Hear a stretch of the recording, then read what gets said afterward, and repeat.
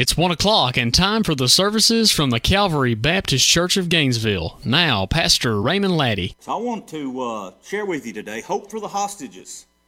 And if you'll turn with me in your Bibles to 1 Samuel, if you have your Bible, open it up. If you have your phone, fire it up. If you have your tablet, crank it up. We got a lot of ways to look at God's Word these days, amen? If you have it memorized, then remember it. Anybody have it memorized? Okay, I didn't think so.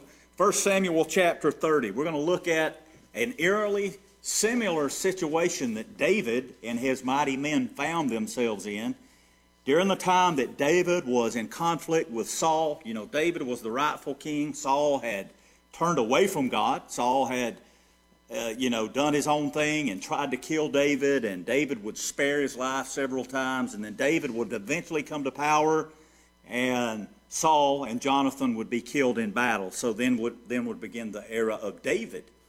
So this is the time of that transition. David has his own army, in essence, and he's out in the countryside, and Saul is out there too, trying to find David. There's a lot of subversive tactics, a lot of covert activities, even in these ancient times. But David finds himself in a situation eerily similar to what happened to Israel on October the 7th. And then we'll get to the spiritual application of this here in just a little bit. So it says in verse 1 of 1 Samuel chapter 30, and this is a decent amount of scripture, so keep your place and follow along with me if you can. And it came to pass when David and his men were come to Ziklag on the third day that the Amalekites had invaded the south.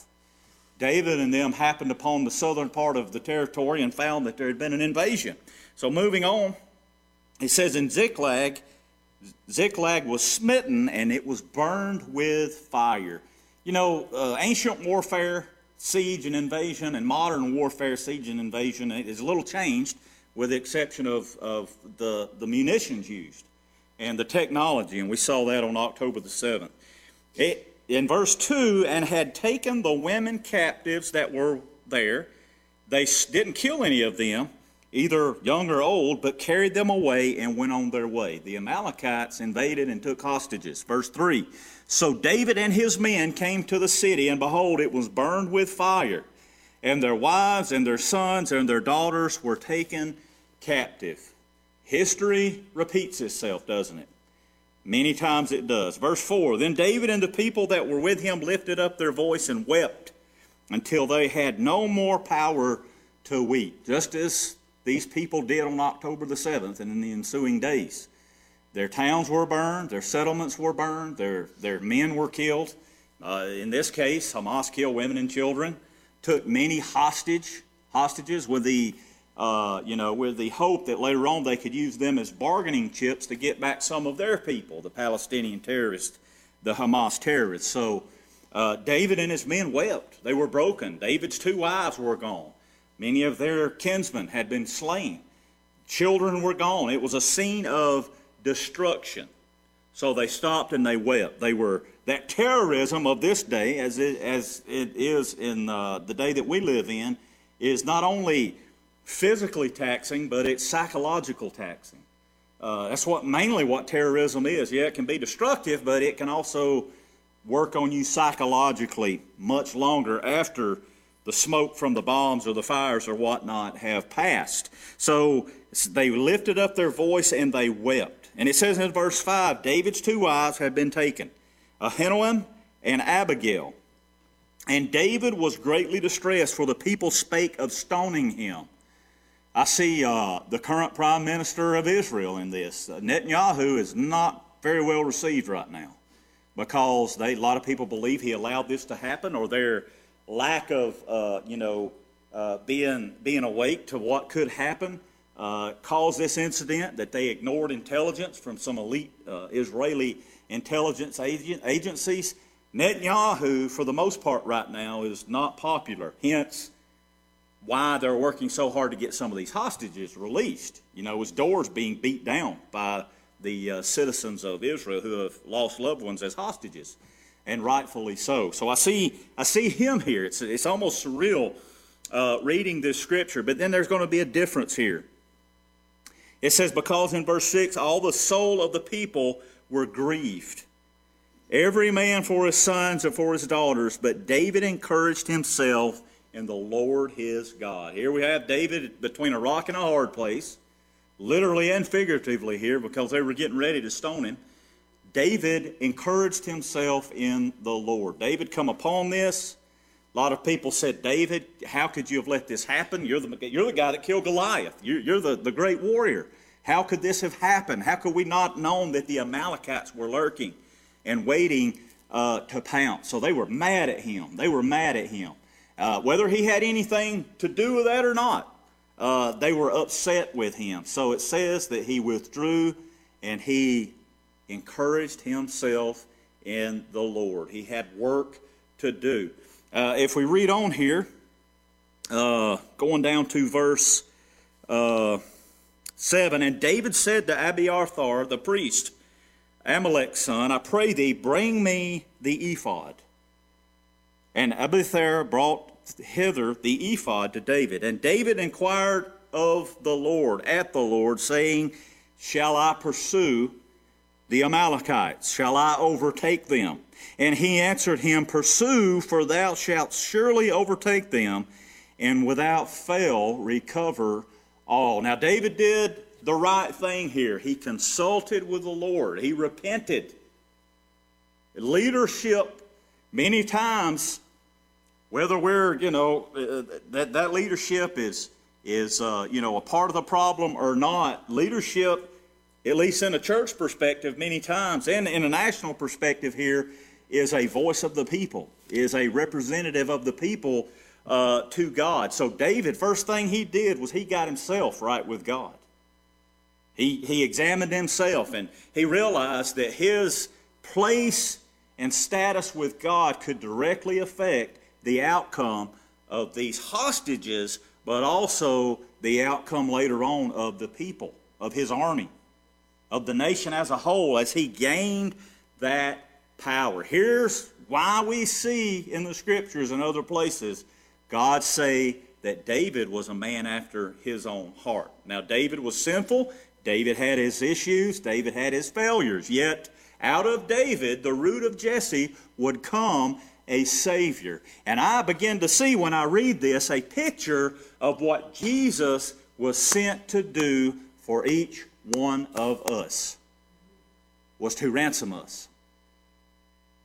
I'm here to tell you today, we live in the freest country in the world, still.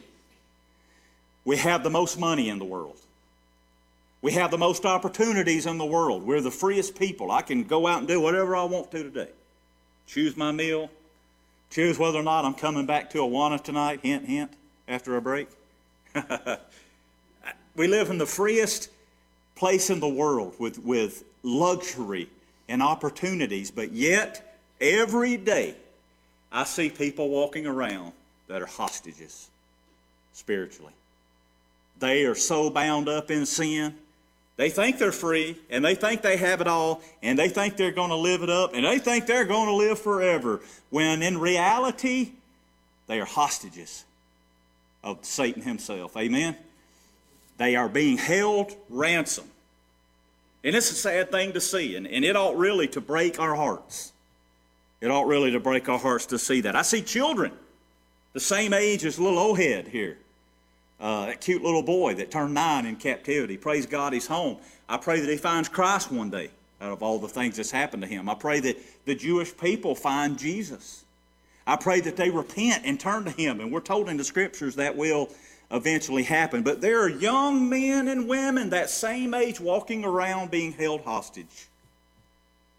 Some of them are being held hostage sexually in the world that we live in today. We often don't talk about that going on around us, the slave trade that's going on around us.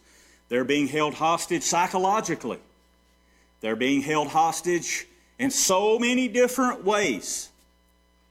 And we need to be the negotiators. We need to be those that are working for their release, just as countless people in Qatar and on the Israeli side with Mossad and Shin Bet, and on the Hamas side and our side that helped, unbelievable amounts of work and hours of work. went behind these hostages being released.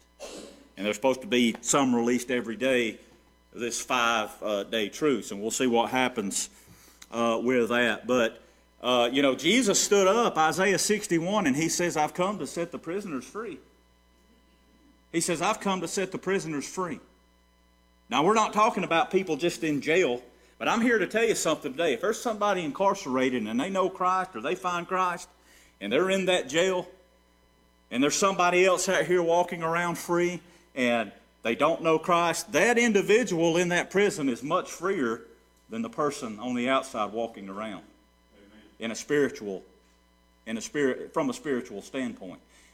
In the end, spirituality is all that matters. We're going to cease to exist physically. We're going to cease to exist. Our flesh is going to return to whence it came. Ashes to ashes, dust to dust. But you're going to live forever. If you're here today, you're going to live forever. And you say, yes, I'm going to live forever. Let's go out today and live it up. The key is that you realize that there's two places you have a choice to go to. And it is a choice. Heaven and the beauty therein, or hell. Amen. Heaven or hell. It's that simple. There's no purgatory. There's nothing biblical about purgatory. I had a conversation with a Catholic lady about this a couple of weeks ago. That we had a good discussion about that. And I said, nothing about that. You have to be gentle, But anyway, we had a good discussion about that. And it's heaven or hell. And that begins at the nanosecond that your heart stops, or the nanosecond that you breathe your last. That begins, and it's going to last for eternity. So David, going back to the scripture, inquired to the Lord, repented, got himself right, and said, Lord, what do I do? I'm heartbroken. I'm psychologically besieged here. My wives are gone. They did that in those days. My wives are gone. There are children, precious children who have been abducted. You know that in Gaza there are tiny little babies that were abducted? Little babies, little infants that were abducted with their mothers, some of them without their mothers. So we pray for their successful release. We pray that this might be used to bring them to Christ. But going back, God said, go get them, pursue the Amalekites, and I'll return them all to you. That's some good news, wasn't it? So David mobilized. It says in verse 9, David went, he had 600 men that were with him, and came to the creek of Besor, where those that were left stayed. He left some behind. David pursued. It's almost like David and the elite went ahead. It's kind of like the Navy SEALs and the regular army or something staying back. They went ahead because they were more specially trained, or maybe they were stronger, we don't know, had more stamina. So David went, he and 400 men, I guess the elite of the elite, for 200 abode behind, which were so faint that they could not get over the creek. That sounds like my regiment right there, amen. And they found an Egyptian in the field who had been abandoned by the Amalekites. They brought him to David and gave him bread, and he did eat, and they made him drink water. They gave him a piece of fig cake and 2 clusters of raisins, and when he had eaten, his spirit came again to him, for he had eaten no bread, nor had any water 3 days and 3 nights. David said to him, who are you with? Where do you come from? And he said, I'm a young man of Egypt, servant to the Amalekites, and my master left me because I got sick. We made an invasion upon the south, around the Cherethites, and upon the coast which belongs to Judah, and upon the south of Caleb, and we burned Ziklag with fire. It's almost like talking to a Moss operative that was captured after that invasion. And David said to him, can you bring me down to the company, to these Amalekites? And he said, swear unto me by God that thou wilt not kill me, nor give me back to the hands of my master, because he would be killed, and I'll tell you where they're at. I'll tell you what they're doing, where they are going. When they had brought him down, behold, they were spread upon the earth, eating and drinking and dancing, because of the great spoil that they had taken. Did you see any of the videos when they got back into Gaza? They were celebrating, weren't they? They were celebrating and doing horrible things that you can't hardly watch on video to the captives.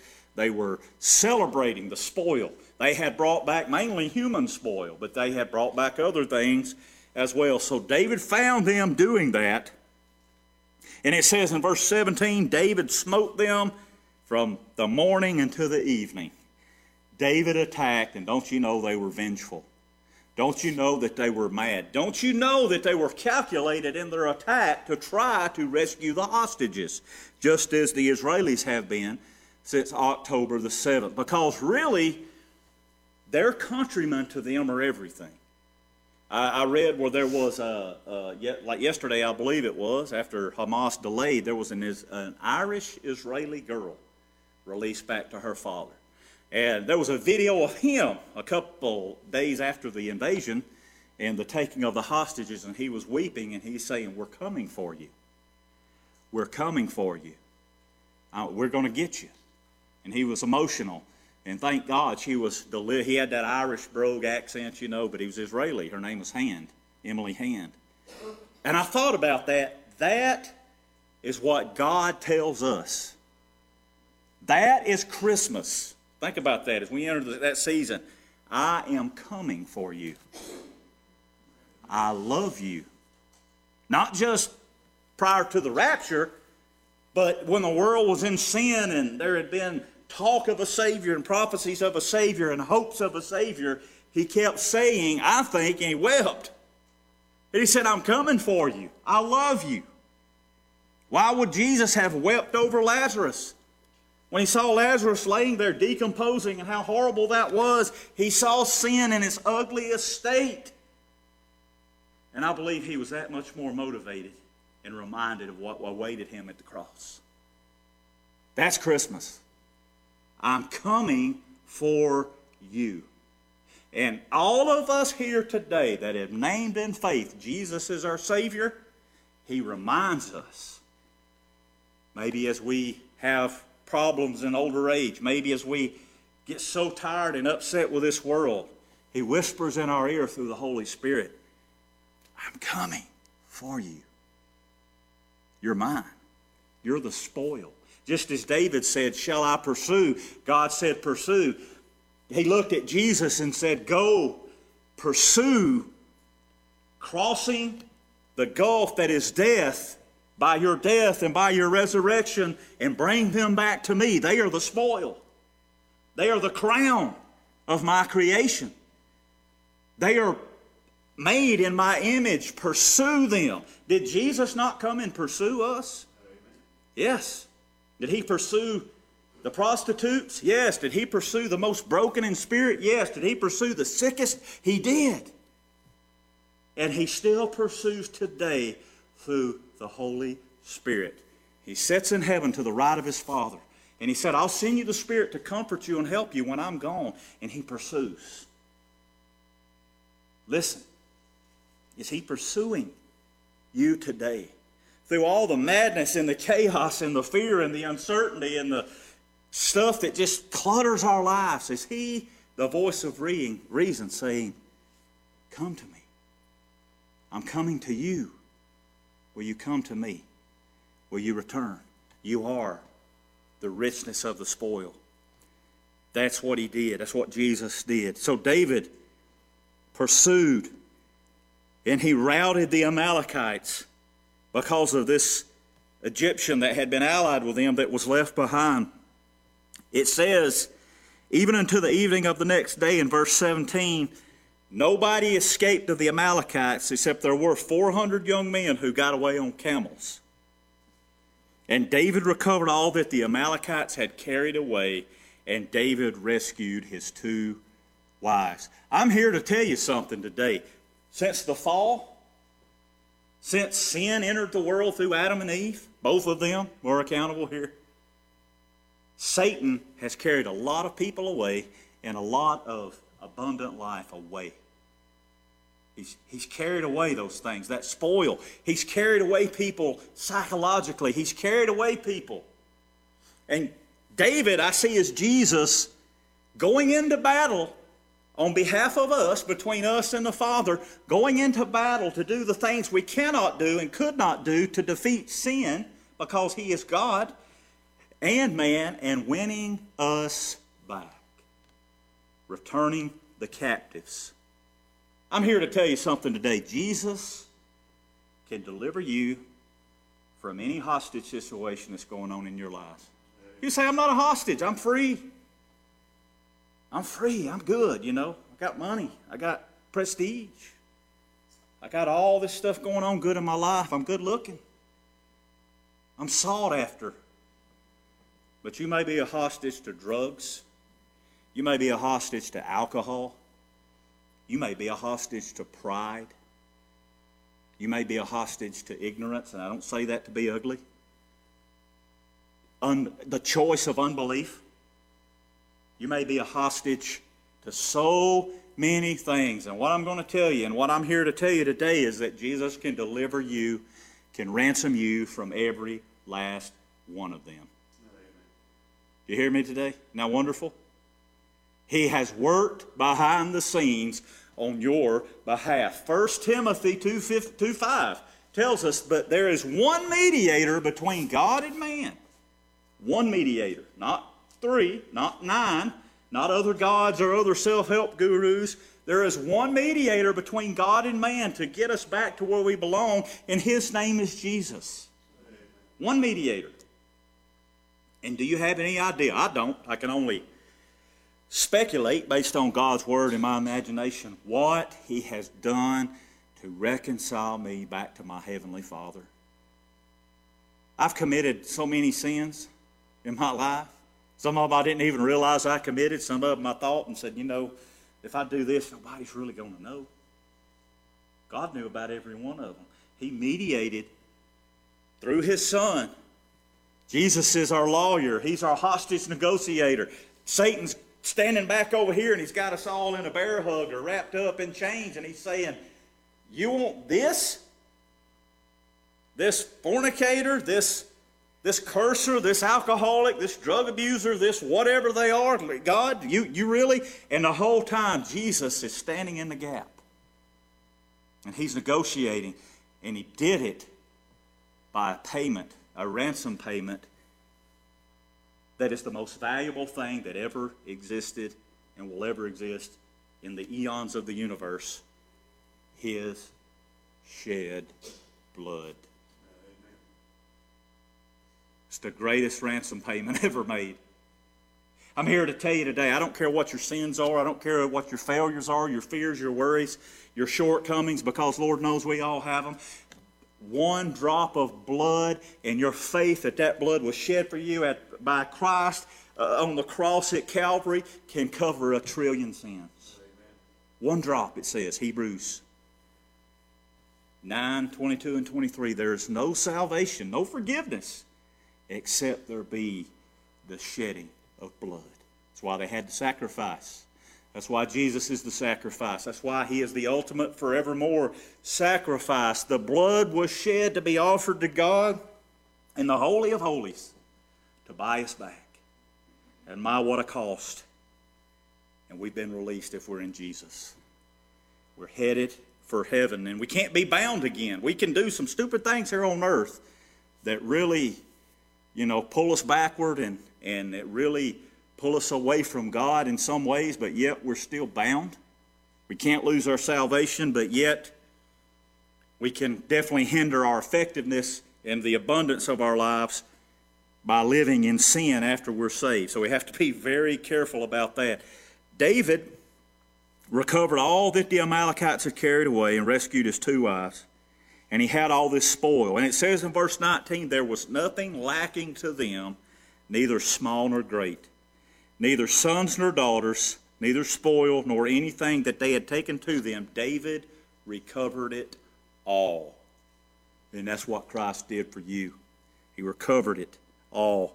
And David took all the flocks and the herds which they had drawn before those and said, this is David's spoil. And David came to the 200 men, which were so faint that they could not follow David, whom they had made also to abide at the brook Besor. And they went forth to meet David and to meet the people that were there with him. And he saluted them. You see, they were still his comrades, even though they had fallen back a little bit. Let us not forget the brethren in Christ, the brothers and the sisters in Christ that do fall back and become weak. Let us love them and salute them. Let us pray for each other and encourage each other, because we do have our weak days, don't we? Where it seems like we just can't win. We can't get into the battle and be effective, but we're still in the fight. Amen? Even someone who's physically disabled, even a Christian that may not be able to serve in certain ways or teach or even get to church, if they can pray, if they can lift their eyes up to the Father, they're still in the fight. And they are just as important. So let us encourage each other. David divided the spoil. You see, when we get to heaven by our faith in Jesus, God accepts us by that and only by that into heaven. He's going to share with us the glory and the riches of heaven. He's going to heap glory on us that Christ won. We're going to be partakers in that glory. I mean, my goodness, we're going to get to walk on golden streets and pat and lean up against emerald-studded jasper walls and see the gates of pearl, and that's just the beginning, and the city's going to never be dark. The city's always going to be lit by the light of the Son of God, Jesus Christ himself. There's a brook that flows from the throne that waters and sustains the nation along with the tree of life. There's so much there that we don't know about that's going to be wonderful. God has prepared that for us because we are his ultimate spoil. He desires us, wants a relationship with us, but yet we have to come to him as he outlines. Jesus is the mediator, and we can't say, well, I don't want Jesus to be my mediator. I want Mohammed, or I want Buddha, or I want Joseph Smith, or somebody else. You can't do that. You have to come through Jesus. Amen. Only Jesus. Peter said there's no other name under heaven by which men might be saved than Jesus. And that's not, well, it is included. It is exclusive, isn't it? I'm a member of an exclusive club. Not by right, but by mercy and grace. Amen? Through Jesus Christ. You see, I believe here today, and I'm getting ready to close, I believe here today that we may have some hostages among us. You drove here, you got up, you made the choice to come, but obviously you're here for a reason. God loves you enough to bring you to this place because maybe he had a word for you. Maybe you're a hostage. Maybe you say, if I could just get rid of this in my life, this addiction, this problem that I have, I can't put it down. This fear, I'm telling you, fear can take you hostage, amen? The devil can take fear and go, no, you can't teach an Awana. You can't deal with them kids. You're too weak. You don't know enough. Oh, Satan, he's crafty and he's full of guile and he'll deceive you. But God says in Christ, if it be his will, yes, you can. I'll give you the power to be able to be in the fight. I'm here to tell you today, you may be the hostage negotiator. Now, Christ is the only one that can save, but you may be a part of that negotiation team from heaven that God may use to release somebody from their chains. Christian, witness, by the way you live, by the way you act, by the way you love, by sharing God's word in service and in humility. You say, I don't deserve any of this. God has made it possible through Jesus, and I believe in Jesus. Have you placed your faith in Jesus because he'll ransom you from the pits of hell? He'll ransom you from those chains. He'll release the chains. He'll put Satan behind you. And he'll say, I've got a job for you to do. You have a purpose. You're important to me. I love you. I have done the work behind the scenes. And the world could see on the cross at Calvary to release you, to give you heaven, to bring you back to my Father. And you know, when we get to heaven, I kind of picture the Christian as that young boy when he saw his father at the distance coming out of the hellhole that Gaza is, and it is. He saw his daddy back in the promised land, didn't he? He'd come back to Israel and he saw his dad. Didn't know if he'd ever see him again. And I thought that was so cool. When he saw him, he stopped and waved, and then he took off and was welcomed into his arms. I'm here to tell you today, for the Christian, that's heaven and what we have to look forward to. Thank you so much for listening to the services from Calvary Baptist Church. To hear more of this sermon or other past services, please visit our website, calvarybcgainesville.com. 97.5 Glory FM, your family radio station in North Georgia. Welcome